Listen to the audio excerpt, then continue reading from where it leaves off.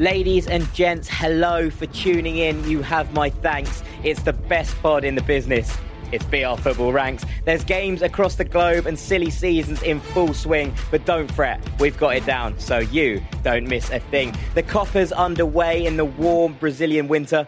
And is Romelu Lukaku about to secure a move to Inter? Messi's Argentina in disarray again. And VAR in the World Cup got us debating France's pen. So let us set sail into the deep footballing blue. But before we leave the harbour, let me introduce your crew. We've got Dean Jones picking through the transfer dust. In the heart of all the madness, here's a man that you can trust. Sam Tighe sharing knowledge. You know he ain't a hoarder. The rank god putting football back into the correct order. My name's Jack Collins, the poet they call Prince, keeping it all ticking along like a podcast Paul Ince. Across the football landscape, it's okay, we got you covered. About the players that you love and the ones not yet discovered. From the US to Australia, there's a lot that we know. And we're coming for that top job, like Gianni Infantino. Right, Sam, let's do it. Hot take, let's go. Me first. I feel honoured. My hot take is going to light up my mentions once again. It's like I don't know what's good for me. The Rodrigo to Real Madrid deal just doesn't really make much sense to me. Okay. Lots of people are praising Real Madrid's early summer work, and for the most part, that is fair. Jovic, Hazard, Militao, Mendy, all very good players. 4 very good players. Their 5th signing, Rodrigo, this doesn't make much sense because, well, I think it's too much money for a player that I genuinely haven't been that impressed with when I've seen him. So unless an 18-year-old showcases like once-in-a-generation ability, like Vinicius Jr. did at the South American Youth Championships, I don't think committing 45 million euros to him is a particularly great idea, especially if he comes from a different continent and there are so many different factors at play in terms of whether or not he can settle in. So I counted up and I've watched Rodrigo 7 times, and at no point have I ever gone, wow, this kid is unreal. And trust me, I did that with Vinicius Jr. Yeah. So the price tag worries me. He will arrive at Real Madrid to find the following players: Benzema, Jovic, Hazard, Isco, Asensio, Bale, Vinicius Jr., Mariano Diaz, Lucas Vazquez, Brahim Diaz, Dani Ceballos, James Rodriguez, and Martin Odegaard, all at the club, all playing in his position or close to it. That's 13 players. Now, look, even if 4 left, even if 3 left, you've got 9 or 10 guys in the queue. Where does the playing time come from? I worry that this guy is going to get lost out on loan because Real Madrid are not very forward-thinking. Hell, they've got Vinicius Jr. in their ranks already, and they went and signed Eden Hazard this summer. So where does the playing time come from? What's the long-term plan? And why has there been so much money committed to a player who hasn't thrilled in the way Vinicius did when you just don't need that kind of player? Is this a crossover from different managers? Because obviously he was signed some while back. Yeah, I just don't know if the manager really has a say in this. I don't know. I think maybe this is more of a Florentino Perez thing or a Real Madrid thing.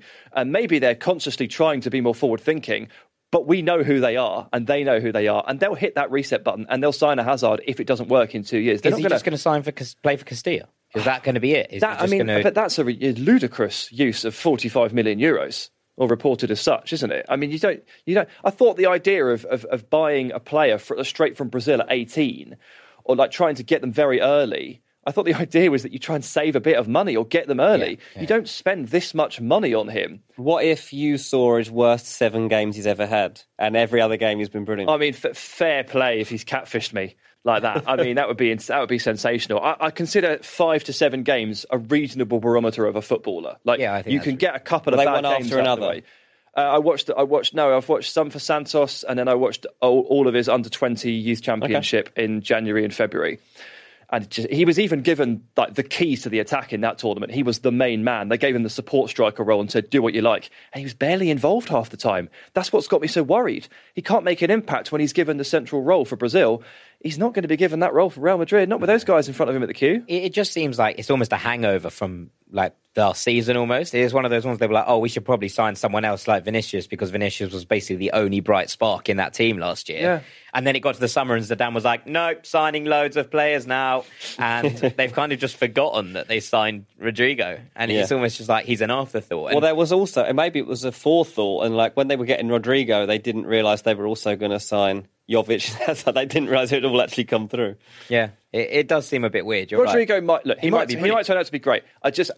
With the circumstances at play, the price tag, his age, what I've seen of his ability, the players in his position that already play for the club, and the strategy at play at Real Madrid, I can't see it working. All right, let's move it on. Dean, what's your hot take?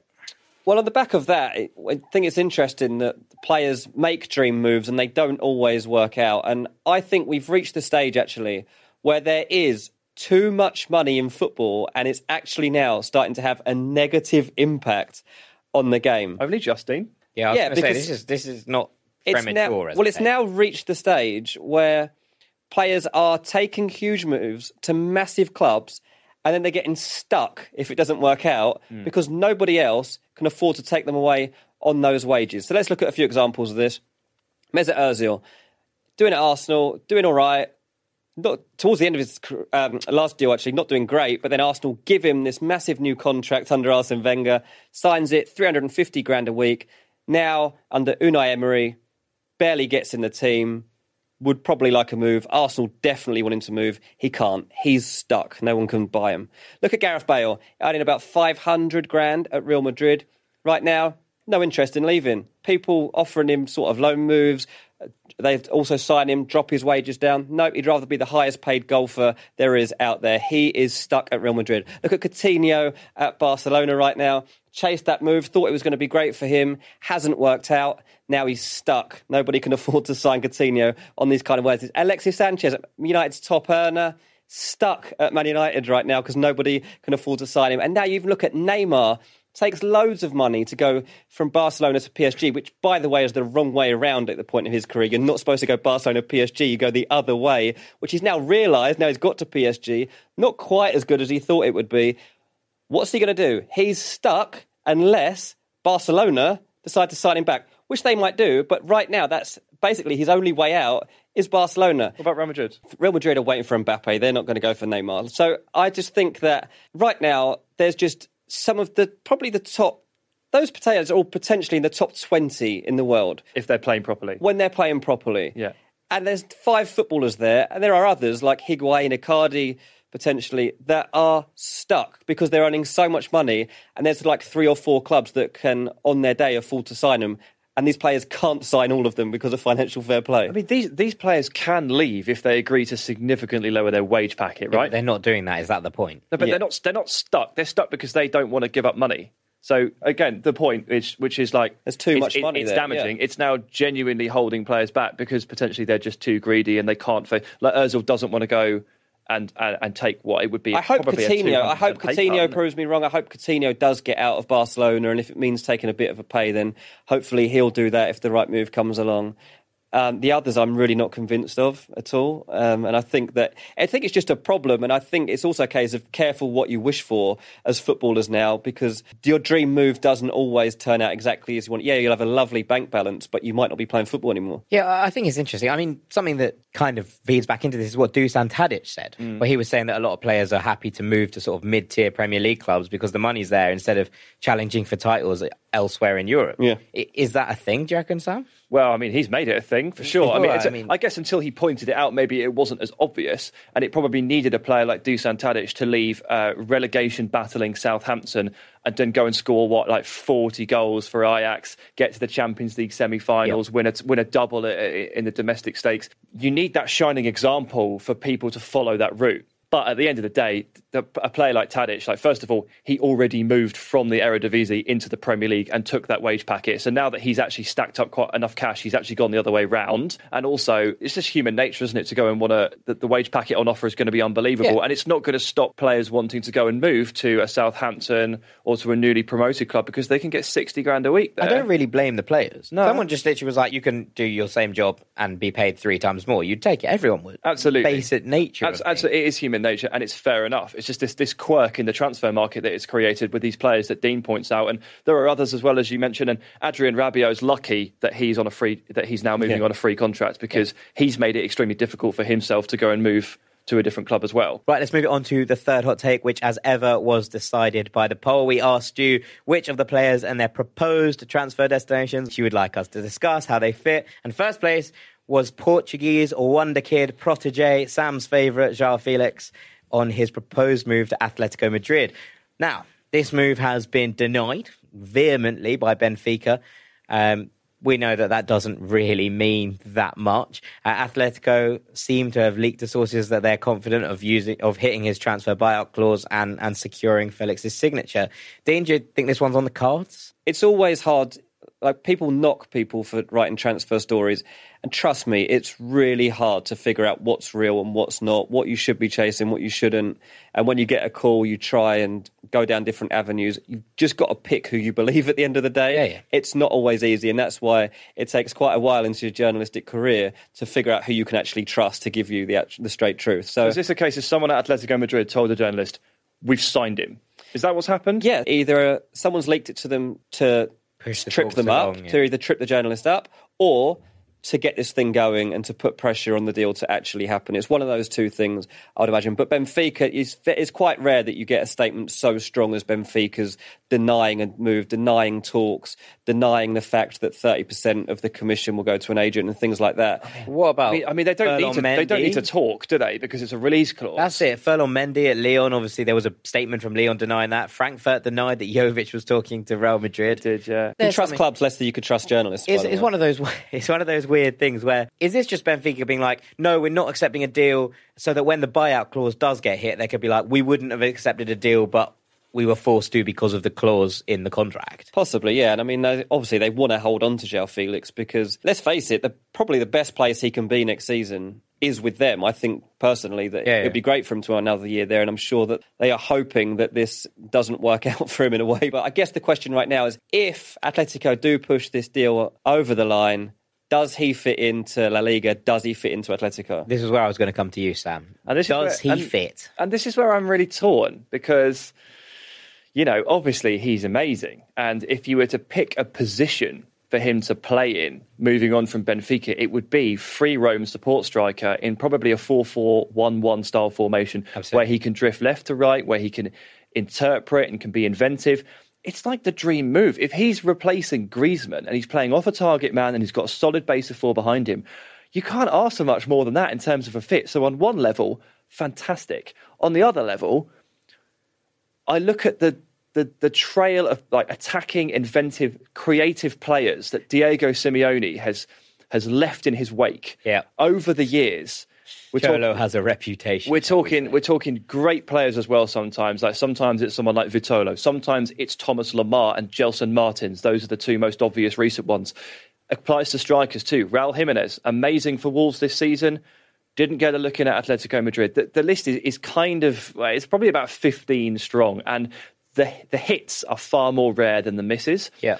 So just on that perspective alone, I wouldn't want to send a player like Felix to a manager like Simeone. But I do wonder if he is replacing Griezmann, if he's the main man, and maybe this is the thing that bucks the trend. But it is an if, because history suggests that a player like Felix does not thrive under Simeone. So few teams in Europe play with two up top or one off the striker almost. It's so, you know, we see the 4-3-3 or the 4-2-3 ones are now the most common formation. Maybe a 3-5-1-1 would work potentially, but you don't see them very often.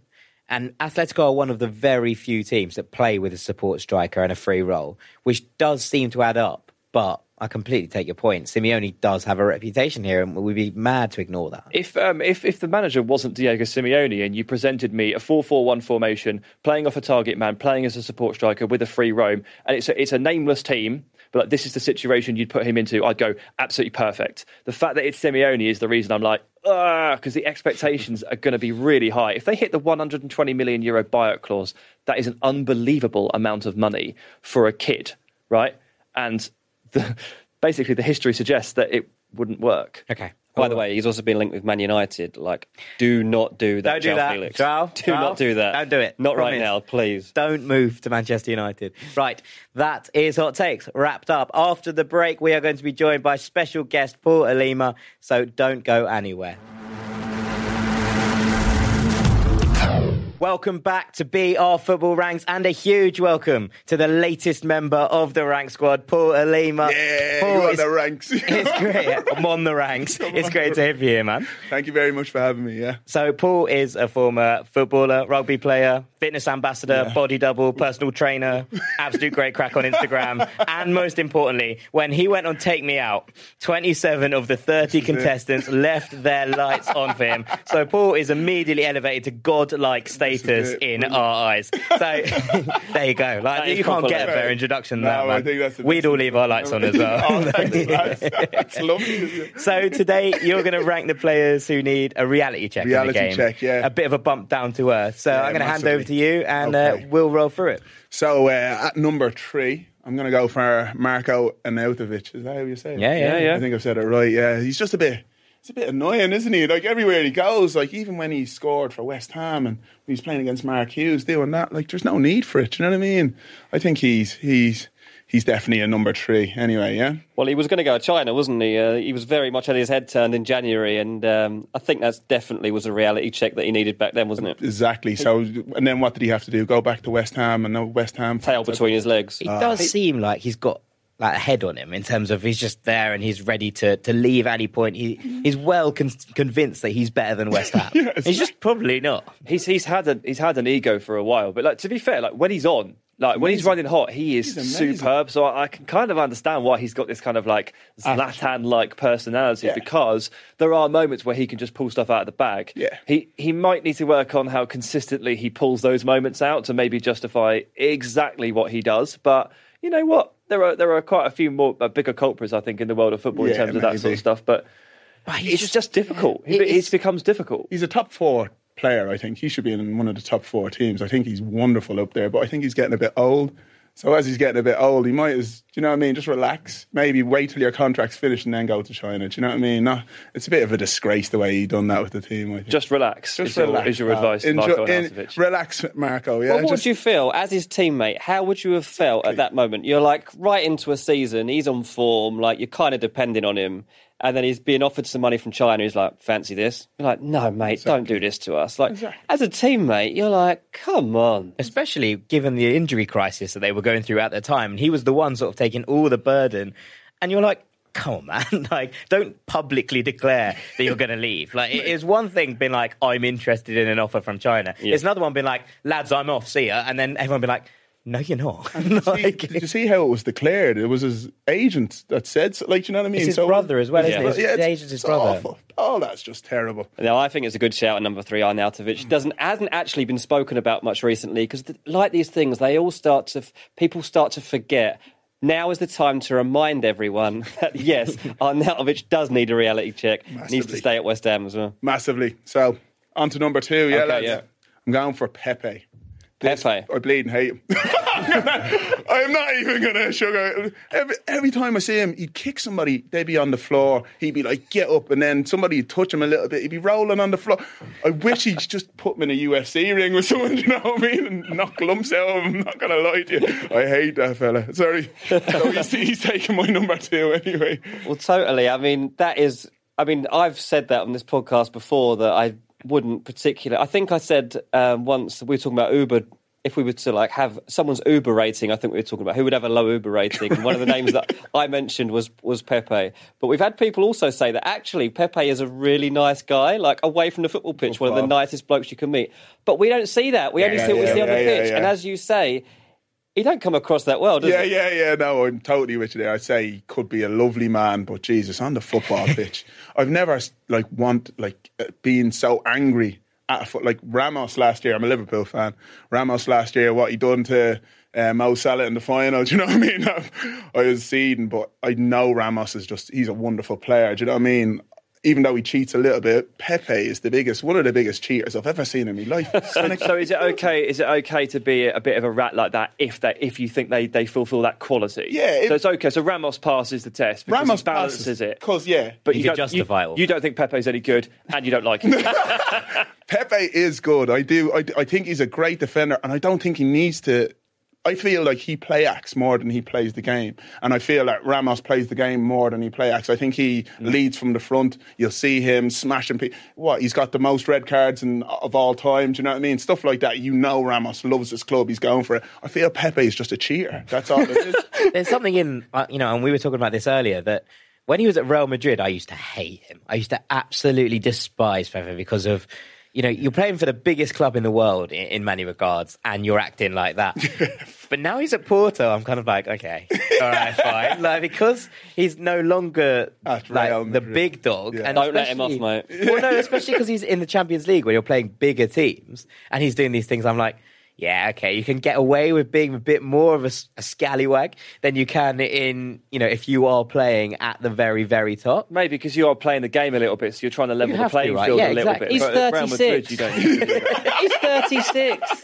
What's he doing? Mate, I feel like he stopped a bit now at Porto. He has. He's not as bad as he was at Real Madrid. Would you remember the thing with Dzeko? He's run out of in the energy. Champions League? He's like, I'm actually done with this game. Maybe he's got a couple of kids now. He didn't reckon. They had that in the Champions League, though, with him and Dzeko, and they went to almost butt heads, and Dzeko was the one that went down. Yeah. Pepe sort of stood over him, looking at him, and I was like, don't pretend you don't know what he's you've never done that before. Yeah. Why are you acting like exactly. That was a bit rich, wasn't it? But at the same time, I think Pepe is responsible for one of the most vicious sort of 5-second passages in La Liga history, where he fouled someone and then kicked them extremely hard. I mean, it's the quickest red card decision anyone has ever made. It was just pure anger. Well, that's what I mean. I don't know. He needs it. I feel like he just needs it good. I wish Roy Keane played against them and, just went through him one time where he was actually hurt. Proper reality check. An old school reality check. That's the reality check that I want. I miss you, Keano. I miss you. Come back to the Premier League. We need you, pal. Getting a bit soft. Anyway, yeah. Right, let's move on to number one. I feel like Roy Keane might feature again in this one. Yeah, number one, Jesus. So as a Liverpool fan, I watched Man City versus Man United, and I wanted Man United to win so much. And I watched Marcus Rashford walk around that pitch. Well, he was to be fair, he was running and doing the channels, but it was after the game that really got to me. He had a bleeding D squared hat on. He was doing an interview representing his club. How can you represent your club with a hat on, a D squared hat on? Do you know what I mean? And he's wearing a tracksuit. Where's the suits? Think about back in the day, Roy Keane walking past Roy Keane with a hat on. Roy Keane would have dragged him to the floor. I'm telling you, I don't know if Pogba and the boys when he was walking by went, "Oh, you look cool. Go on out for your interview." But that's you're representing something that loads of people love. Go out. He gets number one. Sorry, I'm lost for words right now at that. Now that killed me. Yeah, Rashford there. So he needs a Man United hat there, or no hat at all. Just no. I have a little bit of a flip on this. As in, I think there are levels to it, and like you say, I think after a defeat, you do kind of have to stand up in character and kind of take the blame and look kind of, I suppose, a little bit sad. You should be sad having lost a derby game to your second biggest rivals in many regards. But, I mean, we had A-Star on here, on this podcast a while back, and he spoke for ages about Paul Pogba and his haircuts, because he's his barber. And he said that the one thing that Pogba loves is feeling that kind of, feeling himself when he's on the pitch, and the kind of look and that all image kind of contributes to how he is. And I think there are, like you say, there are levels. If it's one thing, Rashford wearing all of these bits and bobs on his Instagram, and I don't think there's a massive problem with that, but he had a backpack on. Maybe the point is that the kind of code should be standardised for post-match interviews. Yeah, maybe that's the line here, in that there should be some sort of protocol in these instances, so that people can just it just kind of takes away from it. It takes the responsibility off those players, those young players who I suppose can be influenced as well, right? But also, he's kind of I feel like, would he have been brave enough? Would he dress like that if Sir Alex Ferguson was his manager? No.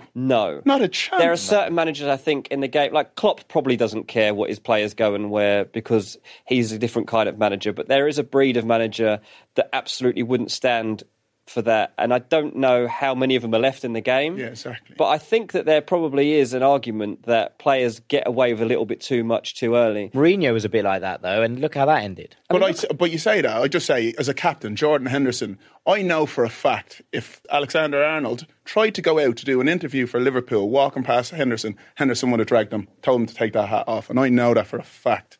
I just feel like in the Manchester United changing rooms, it's must just be soft. Well, it's just a club in chaos, isn't it? In many regards at United, there is just no structure. And he's not getting a reality check because last season he played 47 games, he scored 13 goals and he got 9 assists. He's about to get a contract at a team that finished 6th in the league for 350 grand a week. That's what I mean. That's not leading to anything good as far as I'm concerned. As much as I love Rashford, he runs the channels, he bangs in a few goals and all. I'm not saying he's a good player and all, but he's not Barcelona quality. Like, do you know what I mean? Not at the moment. He is young, yeah. I'm really He's excited young. to see him play.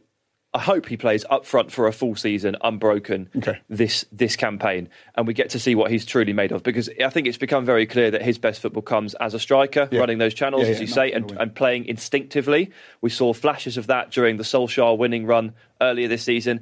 Give him a whole year, which he's never been given before, in that position. See how it goes. And that, I think, will give this season is going to be extremely revealing for us with regard to Rashford and where his future lies in terms of which tier he enters as a striker. Yeah, absolutely. I mean, Paul, I suppose you played at a good level of football. What was it like in terms of dressing rooms and managers? Was there kind of codes in the game that you were expected to stand by, or was it kind of? And I suppose I know it's obviously slightly lower down the chain, but at the same time, if those values have been pushed up all the way from the grassroots up, then maybe that does influence the Premier League in its own kind of way. I think what we had was we always had senior pros at every club I was at. And what clubs were these, by the way? What? So when I started off, came over here, I went trialling with West Ham for a while. Didn't last too long. Went to Scunthorpe United, then went to Bristol Rovers, Dagenham and Redbridge. Ended up playing reserves for all of them, basically. Still professional clubs, so you see the involvement, And then I ended up playing for Grays Athletic in the Conference Premier, and then I just ended up playing conference football, Conference South for a team called Furrock. And then after there, I just decided to play rugby because I wasn't good enough. I'll admit it myself. I was better when I came over, but I started lifting too much weight and turning like a bus. So I had that problem. Didn't help me too much. But Which position did you play? I played striker. So you know what you're talking about at Rashford. This is what I mean. I scored 3 goals every season, so I got relegated. I went down a few leagues anyway. So it was just for me what I always I was a bit of a bollocks as well. But I wasn't I'd know who my senior pros are, and I'd no matter if I felt that I was better than one of them, I'd still respect. I remember, let's say at Scunthorpe when I was trialling there for ages, the boys that were senior were, even though they weren't the greatest, but they just carried a certain, this is our club, you've got to respect our club as well. We had to wear suits when we went away. And then my transition to rugby was, I think that's what sorted my headspace out totally. It was just such a respect. Everything was about respect. Values of the club. Values. After the game, we shook everyone's hand that we played with. If we had a fight with somebody on the rugby field, we bought them a drink after. It was a thing that you had to do. We weren't allowed to get changed in the change room until we had a beer with the fans so we'd have to sit there, we're all drinking beers, and then we were allowed to go get, just values, you know what I mean, respect of a club. But as in, we saw this a little bit, Dean and I went up to FC United of Manchester to see a non-league game up there, and the players were all in the bar afterwards, the manager sitting with and it does breed that kind of genuine affinity with the fans, that kind of. It was a nice experience. It's a really good. It's hard though at that level. Rashford can't have a beer with the fans, can he? Yeah. I'm not saying there are levels though to that. I've been to a couple of games where you go into the lounges or something to go and eat. So you get the hospitality package. At Bournemouth and at Aston Villa, I've been to hospitality days, and in both clubs they've brought the man of the match into the lounge after the game and kind of interviewed him in front of the fans. The fans can then go and take photos. Those are 2 examples of clubs I think that are maybe instilling those values. I don't know about the rest of them. And you probably think the further up the food chain you get, the less and less that happens. I guess, you look at those things and it's like that. You can't, obviously Rashford can't go for a beer with the fans. That would be madness. But to go in and just, sit in one of those lounges to do a little Q&A or even just an interview for the fans, even if it's a video. Yeah. Even if he does a little interview post-game and it goes out and all those things and it goes on the official club channels, whatever, it just is kind of a tag back to this is where it came from and this is where it goes. I guess that's the kind of counter. Maybe if they didn't even do it, just go in there and stay with your team. You know what I mean? Just be part of a team for a half an hour before you go home. And don't treat it like it's a fashion show either. I don't. See, this is where I disagree with you. I think that given the elevated level of where players are in the kind of standings of the world now. And the fact that there is so much crossover between fashion, between football. You look at that PSG and Jordan deal, for example. There is that real crossover now in that cultural flashpoint. I do think that that's slightly different to where we were 15, 20 years ago, because you didn't have that. It didn't really exist. And all the kind of collaborations with people were with suit companies and you know, big kind of high-end fashion brands, whereas now it's not quite that. So I think there is a level that has to change. Well, with Liverpool, because, again, I have, like, the Liverpool, you know, the jackets that they have to wear after a game. And, like, Hugo Boss sponsored them. So every single one of them have, like, a Hugo Boss. And they were made wear them after games. I think that just, at home, representing a club that, it's not just my local rugby club. So let's say Esher is a big club, big enough rugby club. Yeah. But this is a club that millions of people around the world love. They adore. They live by. Do you know what I mean? Let's talk a little bit about your, you know, career, not necessarily in football, but now you do different bits with different footballers. How did that come about, and kind of what's the gist of it, I guess? Yeah. So as I was becoming a failed football player, I started getting into media. I started doing adverts for TV, and I'd be like, let's say there's an advert with, who was it, Ibrahimovic. There's a company called Sports on Screen, and they used to get me in, all right, you've got to defend Ibrahimovic in this video. So you'll see a Nike advert and I'll be holding Ibrahimovic off and he'll turn and score. But like then, so that was my kind of job with them. And then I started becoming a body double. So they asked me for my height, weight, size, and I was the exact same as Mario Balotelli. So then when he was at Man City, that's when it started, which was bleeding great. So you started letting fireworks off in your bathroom? It was the boys, it wasn't me. It was his mates, it wasn't even him. Like, you know what I mean? But I'll tell you, he's one of the biggest legends I know. Is he? I'll tell you, people don't know 50% of his football wages since Man City have gone to favelas in Brazil and kids in Ghana. Nobody knows that. He's an absolute hero. You'd be with him, petrol stations, pay for everyone's petrol, and he'll sit in the back of the car so someone else will do it. Do you know what I mean? He's an absolute legend. So all those stories, like the casino story, are they all true? If I said there are stories about him, any of him being generous, definitely true. The fella is an absolute legend. I'm not going to lie. I'd be sitting there going, this is what I would want to do if I had money. Do you know what I mean? Yeah, it's weird because I think there's a mixed outside perception of Balotelli. I think that there are some people that think that, and I think that people would think, oh, he's got a massive ego, is not someone you would ever want to spend any time with. And I think that those people sound I'll stop them all now. He's an absolute legend. Like I was doing body doubling with him for years, with Sports on Screen. So every time he had to do an advert, they'd bring me. And why, by the way? What do you have to do? So basically, him, Usain Bolt. I do Anthony Joshua's now, which is pretty good as well. I've got a bit bigger. But what happens is they come in. Let's say there's a shoot and they need to get lighting. They will get me because we're all big and black. So they'll put me in first anyway, and they'll get all the lighting off me, and then they might do a pre-light day with me, and then they will test with me. Then he'll come in for 2 or 3 hours. So every contract that they have, they'll be like, okay, we have him for 2 hours here, we have him for an hour there. So is this to prevent Balotelli sitting around while they light him for 3-4 days, basically? Yeah. They use me as the guinea pig, and then he comes in. So I do all the graft, I get paid buttons, and then he comes in, gets all the money, gets the millions and goes off. But the friendship with Mario Balotelli is the real prize. Yeah, that's it. Yeah, no, that's it. When I was I'm a Liverpool fan. So I remember, I think that's when me and him, we started going off. Like, there was a day where he went, here, a Liverpool fan. I was like, yeah. He goes, here, do you want to, I'm training tomorrow, do you want to go down? I was like, yes, I do. And we went to Melwood, and Gerrard and all.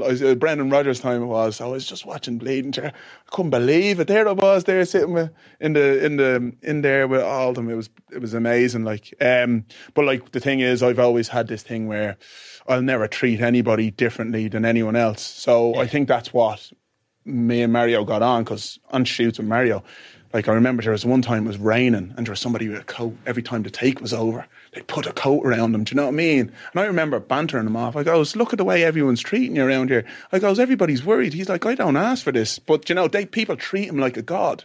but he doesn't want that. Do you know what I'm trying to say? It must be weird for him. Like, to be treated like that, it's not comfortable. It's not something that anybody, I don't think, apart from maybe a royal family, could be like expecting. Yeah, that's it. Would enjoy even. Yeah. So I think I started slagging him. I used to always slag him, and then his mates would come and I'd slag his mates as well. Because that's, do you know what I mean? Oh, yeah, didn't he have like this big group of people? The boys, yeah, the boys would come everywhere. But they're all me mates now as well, but they're all, like, we're in a group, and I tell you, the abuse, like, you know what I mean? Like, and I think that's a great thing. And then I done a shoot with Usain Bolt. I was his body double. And before the shoot was going on, the photographer, he goes to me, Usain's going to come. We are playing this wall ball, you know, when you kick the ball off, the ball will bounce. And he said, Usain's about to come. Do not finish this game. Do not stop this game for him when he comes. Just continue playing the game. I was like, what? And we played, finished it. He stood there, waited until we finished them. I was like, hi, I'm your body. Do you know what I mean? Yeah. Humanise them straight away. As soon as you humanise them, it's all better. That's all I think. Anyway. Did Usain Bolt need humanising, or was he just grand? No, anyway? He's a legend. He's a legend. He's said hello to the dinner lady, the bleeding cleaners. Do you know what I mean? Like, absolute hero. I've got a question about Balotelli. What do you think of him right now with his club football and stuff? Marseille, yeah, I'm bleeding. I'm delighted for him because like it's been hard for him and all. So, but I'm delighted that he's playing for Marseille. I'm really angry because he played for Italy. He was doing really well, and then they just dropped him out. So that annoyed me a bit. But yeah, he's doing well at Marseille. So hopefully he can just keep on kicking on from there. Sure. Excellent. Fair enough. Well, I think that's probably just about it for the main ranking. Yeah. But we have roulette coming up, which I know you're excited for, and Sam's nonsense rankings, which you're less excited for, understandably, justifiably. No, we'll be back after the break. Don't go anywhere. Welcome back to BR Football Ranks. It is that time. Sam, do you want to start us off with a little spin? Sure. Which of the three promoted teams to the Premier League will fare the best? Well, you can start us off, Sam. Remind us who they are first. Norwich City, Sheffield United and Aston Villa. Yes. Aston Villa have no players. Sheffield United can't buy any players because they don't know who owns the club. So go with Norwich. And they're barely spending any money. They've got like a 20 million budget or something. I think they've loaned one player, Patrick Roberts, and that's it so far. So it's a weak field. Wow. We've got glamour of the Premier League. They've got quite a lot to do. I mean, Sheffield United are still they're in court at the moment, aren't they? Trying to figure out exactly what their ownership status is. So they haven't done any business. Villa finished the Championship campaign and had like 17 outfield players or 16 outfield players on the books. They're all in trouble. Villa are in danger of doing a Fulham, which is now a phrase, which is losing all their players, trying to buy too many, and then completely losing any sort of cohesion and depth within the squad. I say that with no bitterness whatsoever. I feel you, Jack. I feel you. But I do think that Villa are going to do better at it than Fulham did.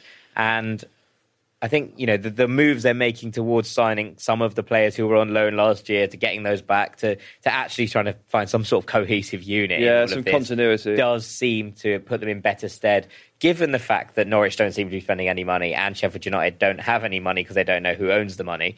I'm going to go for Aston Villa. So one of the key things here with the Fulham thing is that the first signing walked through the door in Fulham about 21st of July or something like that last season. And Villa, it's currently, I have to actually check the date, 18th of June, 19th when you're listening to this. They've got 4 already. So they're like literally a month ahead with 4 in. So that might be their saving grace. Maybe. Exactly. Jack Grealish, eh? Hey. Yeah, I mean, that's the thing. I think Villa have got players like Jack Grealish that at least are definitely Premier League standard. And I think that you just got to look. It's very hard to predict, like when teams are promoted, how they're going to. Like Sheffield United, I'm giving them absolutely no chance of survival. Yeah, but you did also give Huddersfield no chance of survival when they came up 2 years ago. Why bring that up? Second in my ranking is Norwich, and Aston Villa are most likely to stay up. That's harsh on Sheffield United. Like, absolutely no chance. They are like a very well-oiled machine. Yeah, they have that continuity. Like, they might not quite have like the quality, but if they just go as they are into the Premier League, I think their floor is Cardiff. Like within 3 games of kind of staying up. That's the worst that can happen. I don't think it's like absolutely 100% write them off. No, it is. Paul? I think Aston Villa, Jack Grealish, he's a solid player. Aston Villa are a Premier League club, aren't they? 40,000 stadium and all. I really feel like that they deserve. I missed them a bit as well. I think they deserve their place in the Premiership. Do you know what I mean? So Indeed. I'm going All right. with Aston Villa. Going with Villa. Right, I'm going to spin for you, Dean. Okay, with Hazard gone, who is the most talented player now left in the Premier League? That's from Abdullah on Twitter. Oh, I've tough just got one. to quickly go through every player in the Premier League in my head and think who this one's going to be. The most talented. Okay, so I might be going for Sadio Mane here. I like it. I think- all you stick with Liverpool, yeah. I just feel like, okay, Hazard's just got his move to Real Madrid, and I would think through, like, who's talented. Whenever I think of talented, I'm thinking skillful. Like, Yeah, that's yeah. ultimately what's coming to mind. So then my next step from that is, like, okay, which players from the Premier League could join Barcelona or Real Madrid? And probably Sadio Mane would top my list in that sense as well. So I'm going to go Sadio I Mane. think it's a decent shout. Very true. Sam? I think it's a well-worn track. Bernardo Silva is in this conversation. Yes, mate. yeah. Forgot about him. And a slightly off the beaten kind of like skillful path, but like obviously extremely talented and very, very good, is in a different way as Kevin De Bruyne. I think Yeah. they're both in that conversation, alongside Mane, I would say as well. I think Mane's a good shout. David Silva as well. Too old. He's not having It's a so break. talented. He's just come off the So cliff a little talented. bit. I know, Yeah. but he's just gone, isn't Yeah. he? Aguero as well, he's just gone. Yeah. For me, I would say Mo Salah. I love him. I don't know. I don't, well, do you know what? You said Mane. I don't want to take Don't Mane. copy. because I think Mane is better, just a little bit better than Salah myself. But if it's not Virgil van Dijk, it has to be. What do you think is it about Salah for you that makes him stand out the most? I just think there's little moments. Sometimes he frustrates me. I'm not going to lie to you. Just sometimes the ball goes up to him and I'd be expecting a lot or just an easy pass on and he never does it. And it annoys me. But then there's other times where, like, back in the day, Ronaldo was great at it. He just he'll just do something crazy, like dribble a few players, and you don't really get that off any other player in the Premiership except for Hazard. So what I always look at, what players never lose the ball. So Bernardo Silva, as you said, that's a great shout for me. So if you had Mane, Silva, and then I'd go with Salah in third place, to be honest. Right, one more spin.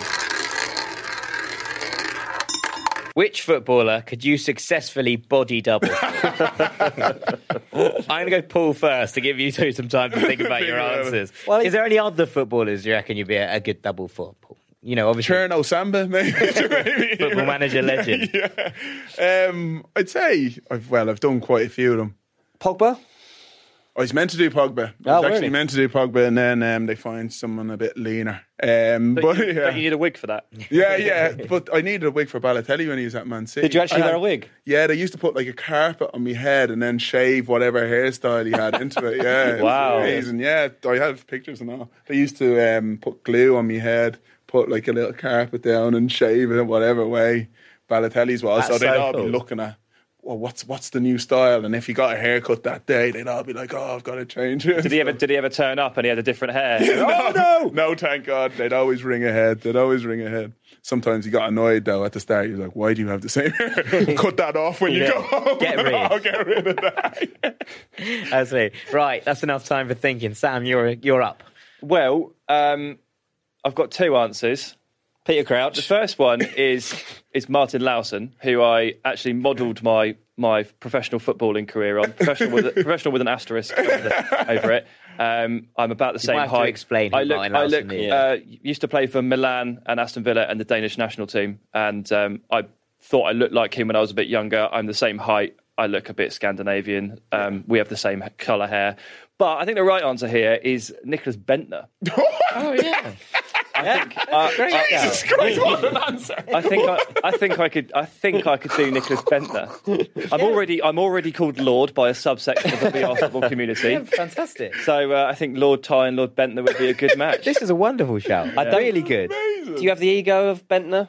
For a day I could do it. Yeah. Yeah. I could turn up and start just like smashing stuff. You score about as many goals as Bentner does, that's for sure. Right, Dino, on to you. It's pretty difficult. I mean, I'm 5'7". There aren't too many out there that fit me. But the only one I can really think of is he used to play for Swansea City.